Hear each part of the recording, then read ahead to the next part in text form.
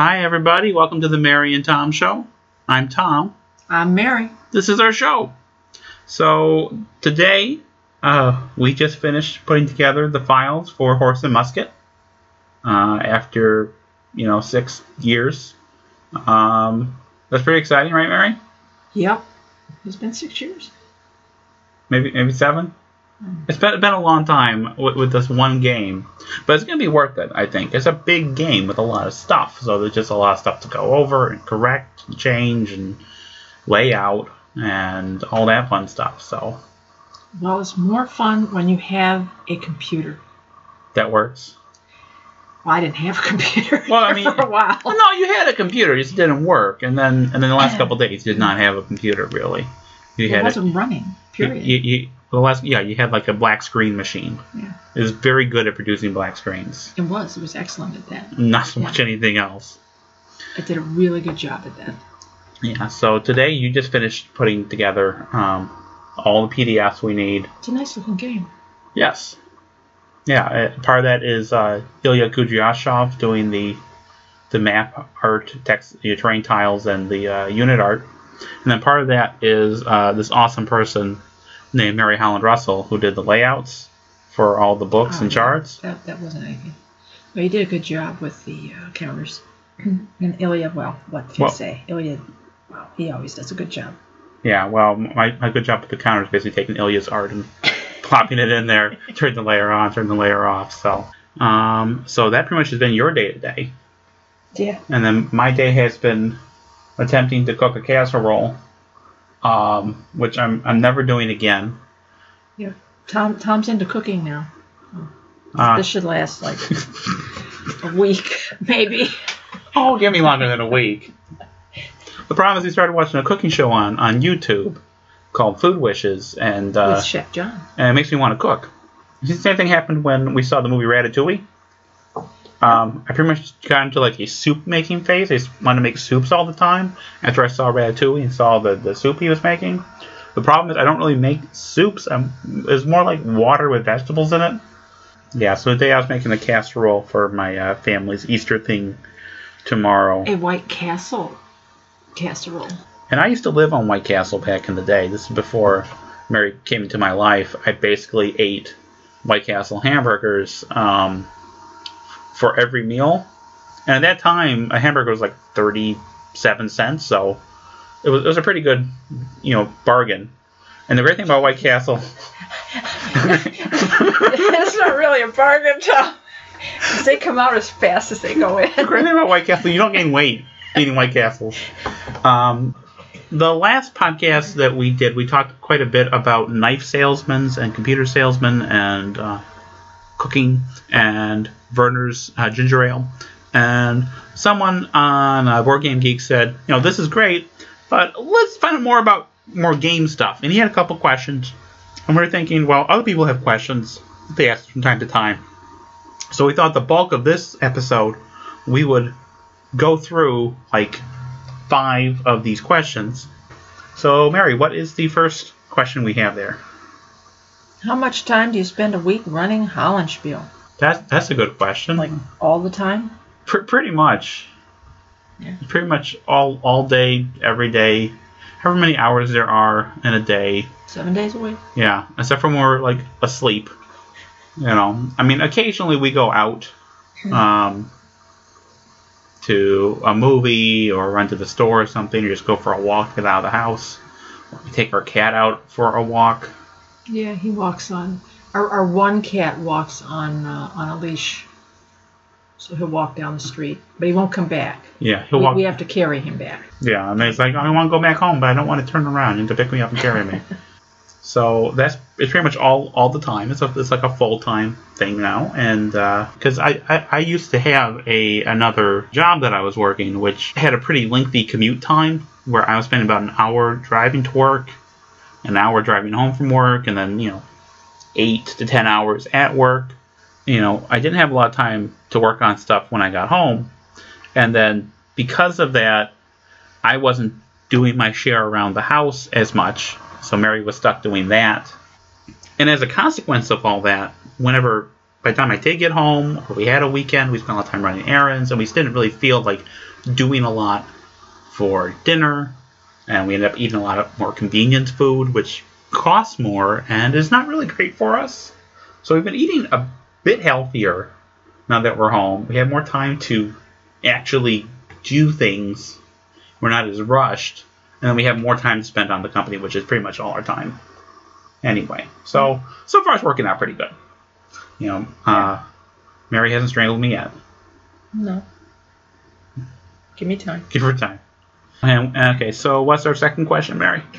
How is playtesting going on games? It's going. We have different folks working on different things, playtesting different things, different projects that we'll be happy to give you more details on as soon as it's official, basically.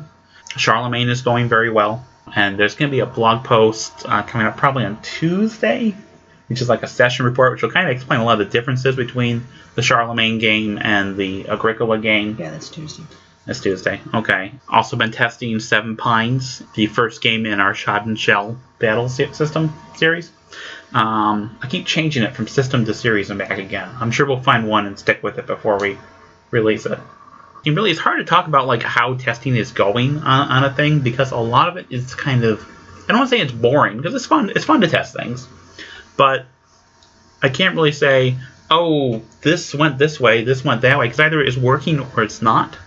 It's fun or it's not. And if it's not fun, you make changes and then see if now it's fun. If it's not working, you make changes, see now if it's working. And it's kind of hard to answer that question, but I hope that did it. So there you go. Question 3. What are you looking for in a design? So we get ask this question every once in a while from people looking to submit a game to us and want to know what it is we're looking for. And really, it's kind of hard to define that or say, oh, we want games with this or with that. But what we tend to look at first is the sequence of play, like how a turn works, how it's structured, what you do on your turn.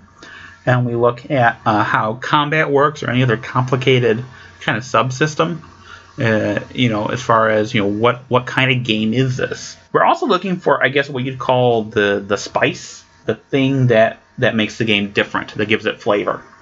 And it's not necessarily a case where we're going to look for something that's just to our particular taste in games. Because, like, for example, we don't really like tactical games. Like, at all. Like, we're talking about, squad level, platoon level games. That is not our speed. I don't like them. No, I know you don't like them. Big stacks of counters with markers on them. Each unit has 3 markers on it for different statuses. There's a leader in the hex. There's a transport carrying each unit, which also has 3 status markers. Yeah. It's not Mary Speed. Yep, I have nightmares about that one game.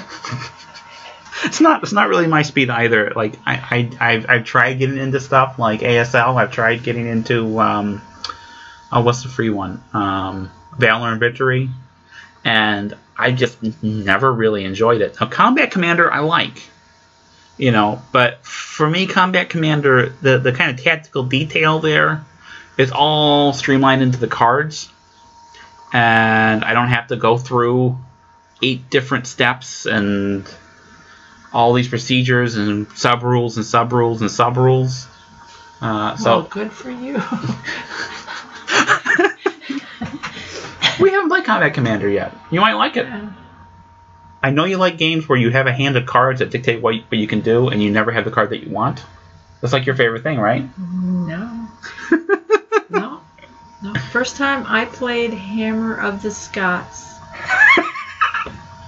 I got 3 special cards. No, you got 4, didn't you? 4? No, that's right. I had 4 special cards. You had 4 of the event cards. Yeah, the event cards. And I asked Tom, how many event cards are there in here?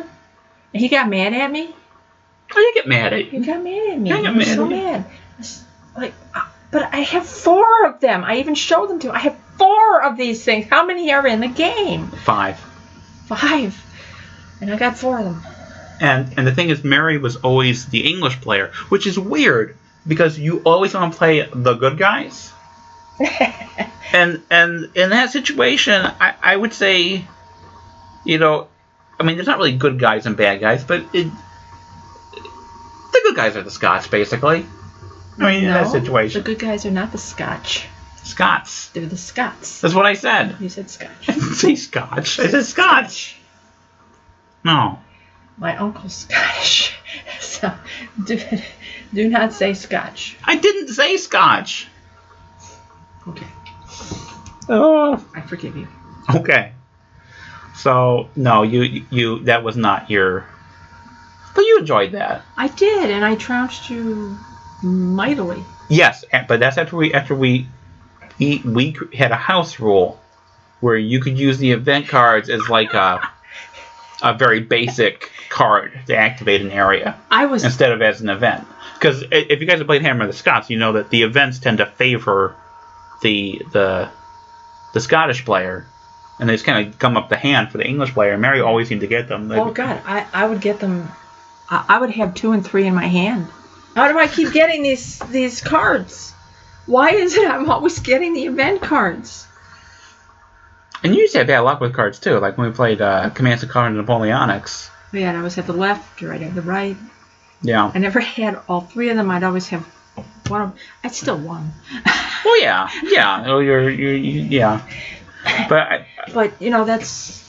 I think that's doing something with what you have. Mm-hmm. But you do tremendously well at games, even though you have like bad luck with stuff. Like when we were playing cribbage, there was a time when Mary and I were playing cribbage pretty much every evening for like 2 years or something, like game to game to game after game. This was before we got into board games, and you would get some rubbish hands, and you would just make them sing. Whereas I was always stuck trying to play the cards. You got better. Yeah. And then started playing Scientific. Yeah. You don't want to listen. Well, you played better Scientific than my dad did. Okay? Because he was terrible. And then Scrabble. Well, yes. Scrabble, you always get like a bunch of weird consonants. I would have 7 eyes. But here's the thing. You would score very high. 300, 400 yeah. plus points. And I'd be struggling to hit 200. Like when we first started playing, I was like, how do you have so many points? I mean, I'm kind of glad like your locking games is so bad. Because otherwise, I could not even begin to try to compete. But anyway, the point is, even if we don't like a particular kind of game or mechanic, doesn't mean we wouldn't publish it. Because there are people who would like it. This reminds me of a conversation I had once with Dana Lombardi, the guy who did Streets of Stalingrad. There was a while when I was trying to sell designs when I pitched a design at him. And I kind of pitched kind of a free-form design as far as whatever you want this to be, I will make it. So I really wanted stuff to get published. And he said, we really don't want that. I'm not going to tell you design a game this way or that way. Because it's your design. It's your game. And that really kind of meant a lot to me. Kind of got us where we are today to some degree. So that's kind of the answer to that question. What's question number 4, Mary? Why can't I buy your games in stores or on Amazon? When will you have an overseas distributor? So we get this question a lot. Would you say this is the most asked question? Yeah, probably. Well, there are 2 questions there, and I would say... Between the two of them. Between the 2 of them, yeah. They're like 1 and 2, neck and neck. And the thing is, if you're familiar with our products, we do it as on a print-on-demand model, which means the cost per unit is higher than what it would be for a traditional print run of 1,000, 2,000 copies, whatever, 5,000 copies, whatever it's going to be. Because when you order the game, we print it. And this has advantages in that we don't tend to have a cash flow problem. If a game doesn't do well or underperforms, we're not on the hook for a bunch of copies of a game. They'll be sitting in our garage or something. And we're able to publish more games and on more diverse topics. So because of that, the kind of downside of that, of course, is that our profit margin is lower than it would be for pretty much any other, like any traditional publisher, basically. We were talking to a game store that we frequent. And the owner said basically 50% of MSRP is what they pay for the game before they sell it. Well, 50% MSRP, we're selling at a loss. And that'll be just selling directly to a game store. I'm not even talking about the shipping of the game to the store. If you then factor in that middleman that exists between the game publisher and the store, the distribution network, they're also taking the game at a discount. They're also taking a cut so they can make their profit. And that's fine. Everyone needs to make a living and make a profit. We just can't really be part of that whole thing because of the way our system works as far as being able to keep our prices down to where they're at. As far as overseas distribution, it kind of falls under the same category basically, because then you got those huge shipping costs. And I know a lot of our overseas customers, they're not really fond of paying these huge shipping costs, but I mean, this is what we're paying to give you the game. So right now, overseas distribution and distribution in general, even here in the States, isn't really an option. Really just got to buy the game through our store or get the P&P version on Wargame Vault. That said, we do have a couple agents acting on our behalf in Europe who are trying to work on a solution for us there. And should that come to fruition, then that will change. But we can't really promise or guarantee anything there. So for now, that's still the answer to that question. Before we go, we should say that we are now on Twitter. What is our Twitter handle there, Mary? At Hollenspiel. At Hollenspiel, all right. So if you want to, Twitter at us, you can do so. You want to follow us on Twitter? Oh, that's fine. Just on Twitter though. Don't follow us in real life because that's weird.